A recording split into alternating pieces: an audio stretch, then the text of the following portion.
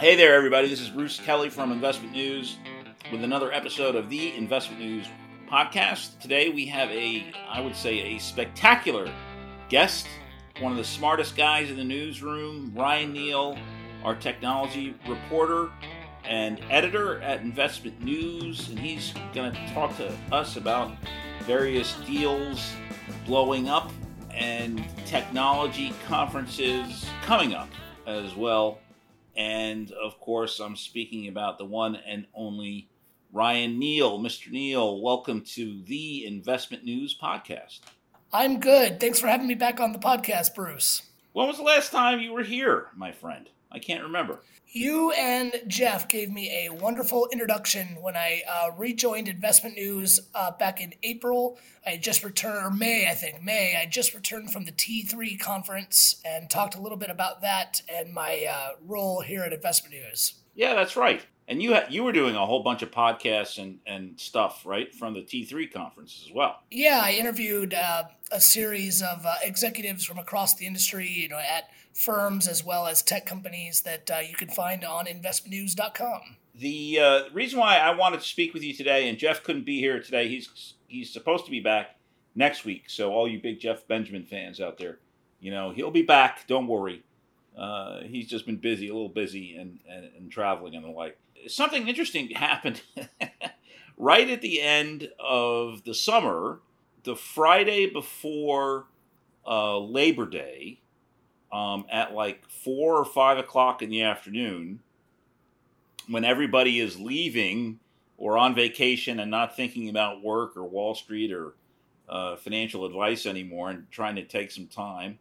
And it was a big technology deal that had been announced all the way back in January, was all of a sudden terminated. And it was dropped at a very odd hour, too. Could you tell us what happened? Yeah, I want to say it crossed my feed around 4:30 on Friday, right before Labor Day. One of those, kind of news bombs sneaking in while everyone's already on vacation sort of thing. Right. And it was UBS and Wealthfront, the digital advisor out of Silicon Valley, announced that they were terminating their deal. They said it was a mutually agreed upon decision that they were not going to go forth with the acquisition. As you said, back in January, UBS announced that they were going to buy Wealthfront for $1.4 billion. That's billion with a B. They'd talked quite a bit about it in their earnings report since then. They'd talked about how excited they were, how it's going to be a big part of their growth of UBS's U.S. wealth management business was going to be digital. And they were looking forward to integrating Wealthfront's technology and some of the things that they bring to the table in with the overall UBS platform. So it was a pretty surprising. It doesn't often happen that they go this far into the deal-making process and then announce no thanks. Yeah, it's a huge surprise.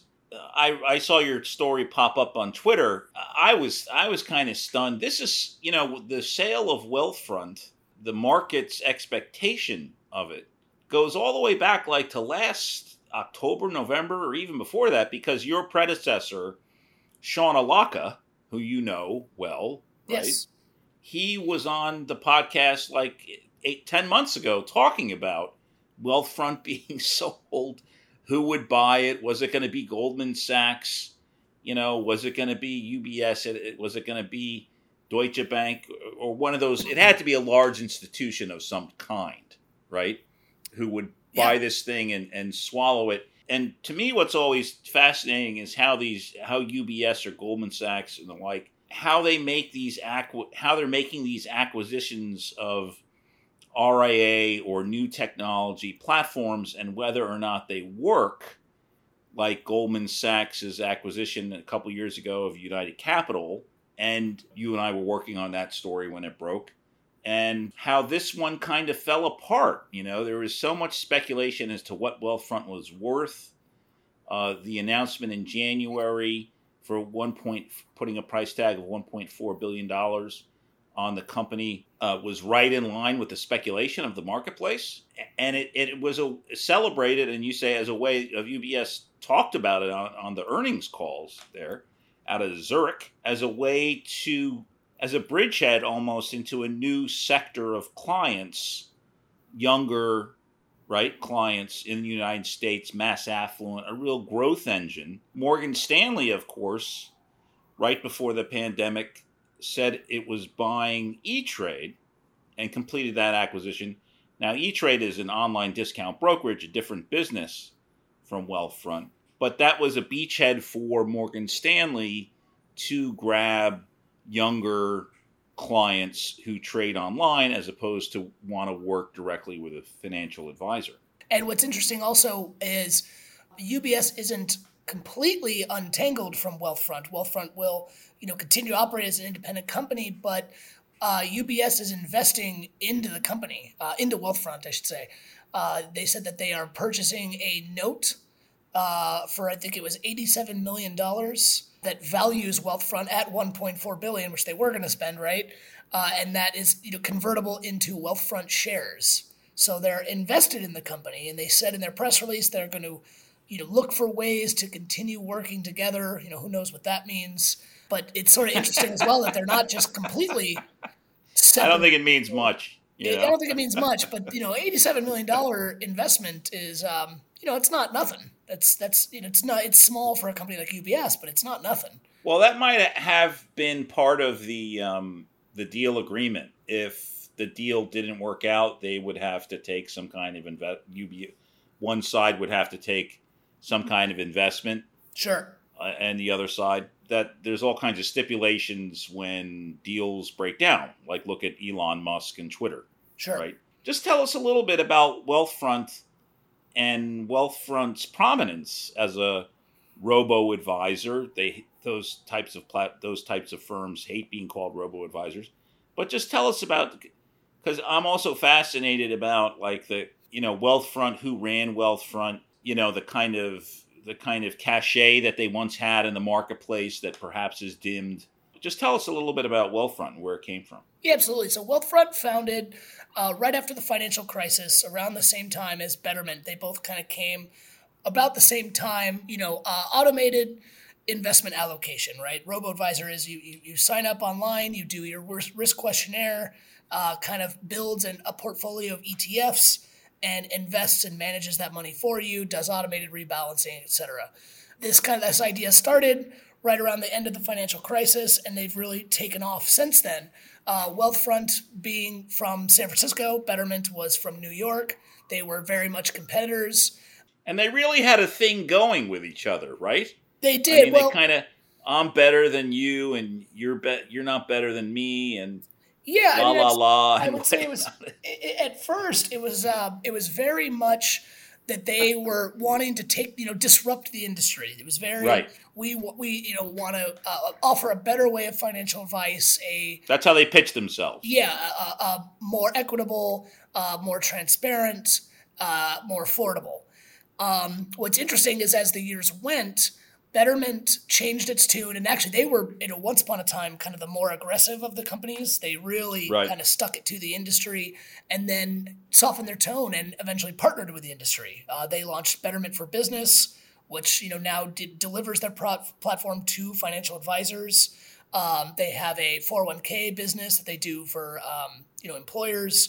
Right. So they've really kind of changed their business model quite a bit, and they brought on human advisors for like a premium product, the so-called digital hybrid approach. And that's so that sounds like a Betterment has kind of morphed into a more traditional financial services right / financial advice type of company. Right. And and Wealthfront, on the other hand, has steadfastly remained purely digital. They right. have remained that we want to build a digital platform so good that you don't need a human financial advisor. And to their credit, they have one of, if not the best digital platforms out there. Right. The recent, back-end benchmarking, although I think they go by Condor Capital these days, does their quarterly ranking of robo-advisors. Right, I saw that. And they ranked Wealthfront as one of the best, along with SoFi. They really do have an excellent digital platform, far and above better than what UBS has. So bringing this kind of company on makes sense. What was interesting, though, is that Wealthfront has been so antagonistic, isn't necessarily the right word, but confrontational with the traditional financial services industry. that them then getting bought by UBS, which is a very traditional bank, there's a lot of questions around culture fit and how that sort of Silicon Valley, we want to disrupt the industry ethos was going to work within the big bank. And, I don't know how much of a role that played, but, looks like it wasn't going to work. I love the notion of Silicon Valley arrogance versus Wall Street pride and power, Yeah. It just, that's how the combination struck me initially. But to have this kind of thing fall apart, I mean, this is a very large acquisition. Yes. You don't see big deals like this fall apart that often. No, very rare. What happened? Do you have any insight or any sound speculation or big questions to ask here, perhaps? Yeah, right now, all that we can really do is speculate. I've reached out to both companies. Neither one wants to talk about it right now, which is, I guess, to be expected. But the one variable that has changed, if you sort of look at just, what we know about the companies in recent months, is Noreen Hassan coming aboard UBS as their new, head of their U.S. wealth management. Yes. Now, Noreen Hassan is a very well-known figure in wealth management, especially around technology. She was at Charles Schwab when they developed their own robo-adviser, the Intelligent Portfolios. Right. She was kind of the leader of that team, and she's hopped around various companies running their digital strategies. So she's very good at this. She's done it before at a few firms. Now, when Wealthfront first came up in the San Francisco area, they were very complimentary of Schwab. In fact, some of their blog posts you can look up from back in the day talked about how they wanted to be the robo-advisor version of Schwab, how Schwab revolutionized, giving people access to investing via their, discount brokerage and their access to online trading, that they want to do that for investment advice. That Schwab, they called them their North Star. And the rumor back in the day was that Wealthfront's goal was to maybe get acquired by Schwab someday. Obviously, that didn't happen. Schwab developed their own robo-advisor, and it's done very successfully. When Schwab did release Intelligent Portfolios, the tune changed almost overnight. And I wrote about this back in, I want to say it was 2015 or so. Right. 2016, Wealthfront went on the offensive, and they started publishing several blog posts, really criticizing Schwab's robo-advisor and their business model. Some very fair criticisms. Schwab, has since gotten dinged by regulators for some of their business practices that Wealthfront did criticize them for. Right. But it was very public, and there was a lot of fighting between the two companies for a while. So now it's interesting that the person who was in charge of Schwab's robo at that time came over to UBS, and then a couple months later, this deal now falls apart. I don't know if there's any direct connection. That's some great background. But that's some dots that are not difficult to connect. So if we were sitting down drinking a beer, we would speculate that maybe some old resentments flowered once again. I don't even know if it's old resentments or just Noreen's background and experience coming to UBS and saying, we don't need to acquire this. We can build it ourselves. I've done it before. I can do it again.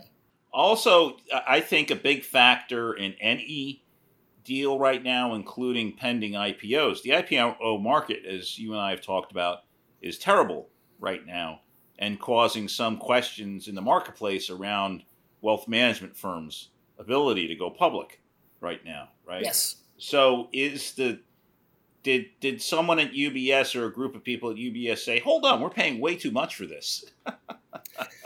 That's we're paying a January price, and then the market went down 20%. Yeah, I think there's absolutely some speculation about that on financial Twitter, FinTwit as it's called. Right.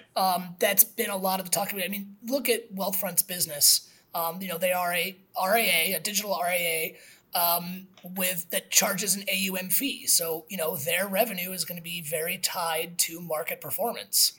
And we know that UBS was already paying quite a big multiplier over their revenue already. So as you said, if that revenue was really taking a hit with markets, as you said, are they paying January prices for something that's much less expensive these days? For something that the Friday before Labor Day is not worth as much.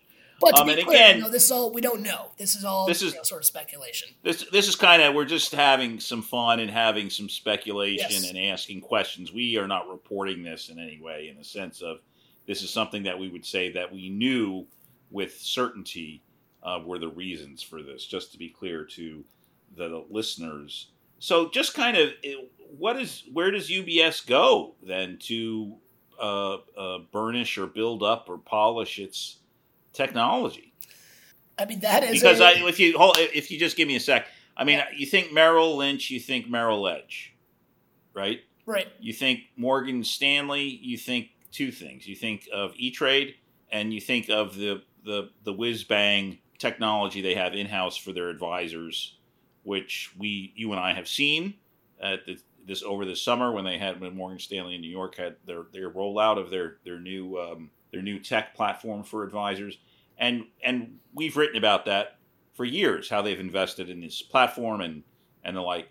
Wells Fargo, it has an online presence, but it's not very strong. They have a lot of problems that they're working out internally with financial advisors there, as we have reported. So what about the fourth wirehouse, UBS? Where do they go with their technology? What's the state of it, and where do they go with it from here? That's certainly the big question for them. Ralph Hammers, is that pronouncing it right? Hammers? I believe so. Yeah. He has spoken publicly, and you've written about this, and I've written about this in their earnings calls about his mission to pull UBS into the digital age. And, I think the real question is, as I mentioned earlier, Noreen Hassan. I mean, that is they hired her to be president of UBS Americas, knowing her background in technology and what she can do. Because, I talked about Charles Schwab, and you just mentioned Morgan Stanley's technology platform, and it's very impressive. We've seen it both. We've both seen it. Who's in charge of that, right? Was Noreen Hassan. She went from Schwab to Morgan Stanley and helped guide their digital strategy, which is now extremely impressive and one of the leaders in the advice industry. And then she left Morgan Stanley a couple of years ago and went to the New York Federal Reserve, right? Yes. So she left Wall Street, the banks of Wall Street, to work for, government Wall Street, the Fed, the New York Fed, for a little while, and now she's back at UBS. Yeah. And so really, when you ask where do they go forward, it's really going to depend on her. And she has a very impressive track record. It's going to, it remains to be seen. My guess would be, if you look at her track record at Schwab and at Morgan Stanley, that was develop it in-house. Maybe UBS goes that route. They do have an existing partnership with SigFig, which is another one of those digital, a robo-advice platform that's white-labeled. It's right. They've had that relationship for a while. Who knows kind of what the state of that is, but they're not starting from nothing. But where they go forward, it remains to be seen. And she was hired quite recently, right? Within the past 2 or 3 months, I believe. July, yeah. She was hired in July. So Noreen Hassan gets hired in July, and then the deal gets canceled weeks later. To me, that's not a coincidence. So, hey, Ryan, that's all. I love talking about these robo-advisors. Like I love talking about the RIA roll-ups and aggregators, because it all kind of came out of the financial crisis, right? As different ways to deliver financial advice, and how they're either merging or staying away from the traditional wirehouse or independent broker model. I love all that stuff, and this is great context. But we were talking yesterday. We had the good fortune to both be in the offices of Investment News in Midtown Manhattan yesterday. You're going to be living on the road a little bit in the weeks coming up, aren't you? I am. Starting next week and all of October, I will be hitting the conference circuit. But the one I'm really interested in is this tech, this Josh Brown tech thing, this Techapalooza, or what were we called, Techpalooza, or whatever. This big thing that's supposed to happen in LA next week or something, right? What's going on with that? What's it called and what is it? It's the Future Proof. They're calling it not a conference. It's a wealth festival. And it's going to be on the beach in Huntington Beach, California. Oh my goodness. Where my parents both kind of grew up hanging out at back in the 60s. And that's LA, Huntington Beach, right? It's the Orange LA County. area. The California in me has to correct that it is not Los Angeles, it's Orange County. So Orange County is a little south of Los Angeles, yes, right? Yes. Okay. It's going to be outdoors, which sounds nice, although it's supposed to still be quite hot. Man, is it hot in Southern California right now? Yeah, and it's not supposed to cool down very much by the time I get there, but hey, at least it'll be outside.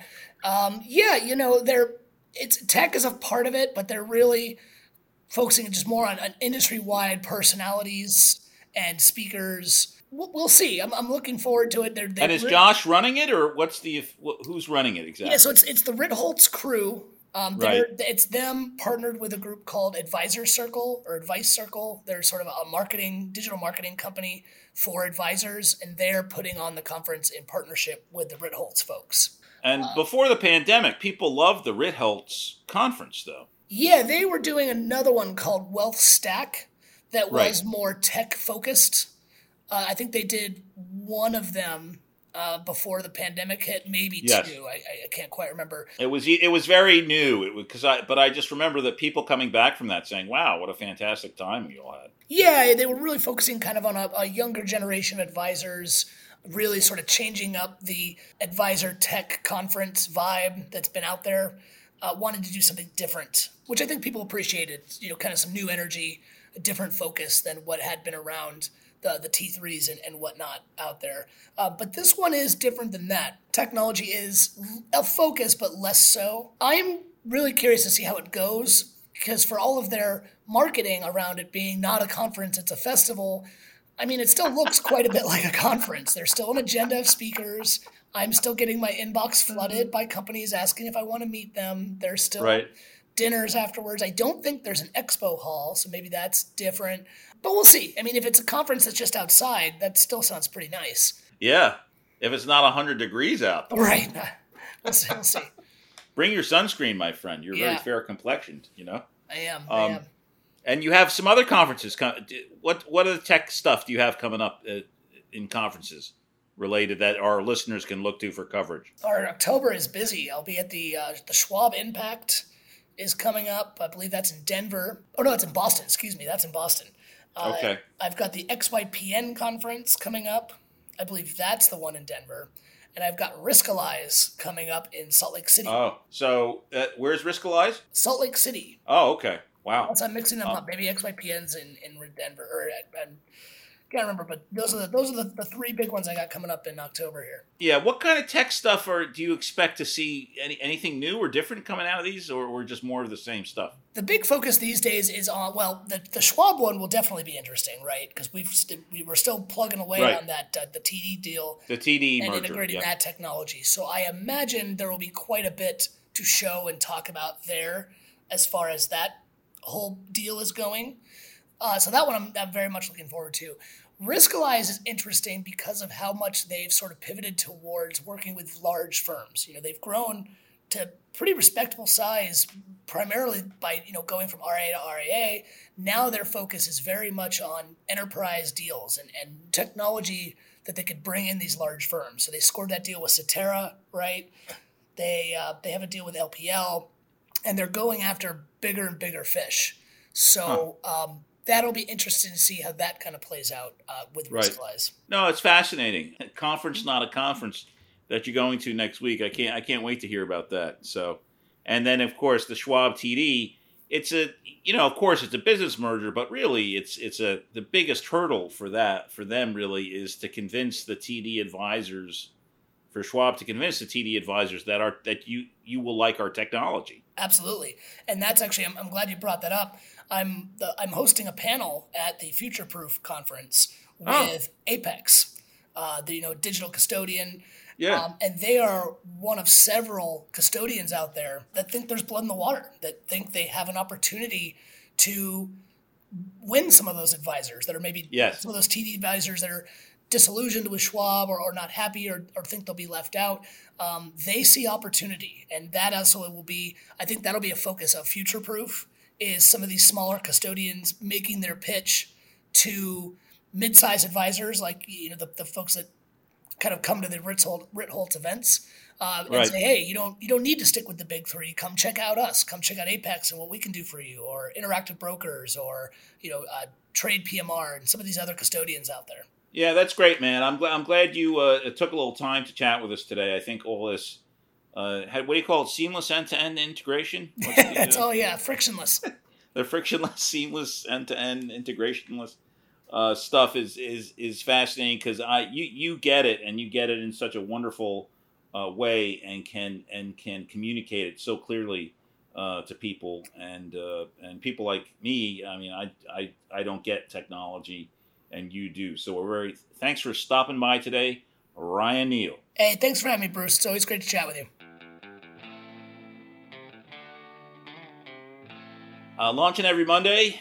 That was another episode of the Investment News podcast. We want to thank our very special guests, Investment News' very own Ryan Neal. We also want to thank Angelica Hester, our fabulous producer. You can find the podcast, of course, at investmentnews.com. You can find it as well on all the major platforms like Apple, Spotify, Google Play, and Stitcher. Leave us a review on Apple. Follow us on Spotify. Our Twitter handles for my partner who wasn't here this week, Jeff Benjamin. He is at Benji Ryder on Twitter. Reach out to him. My handle is at BD News Guy. Stay tuned. We'll be talking to you next week.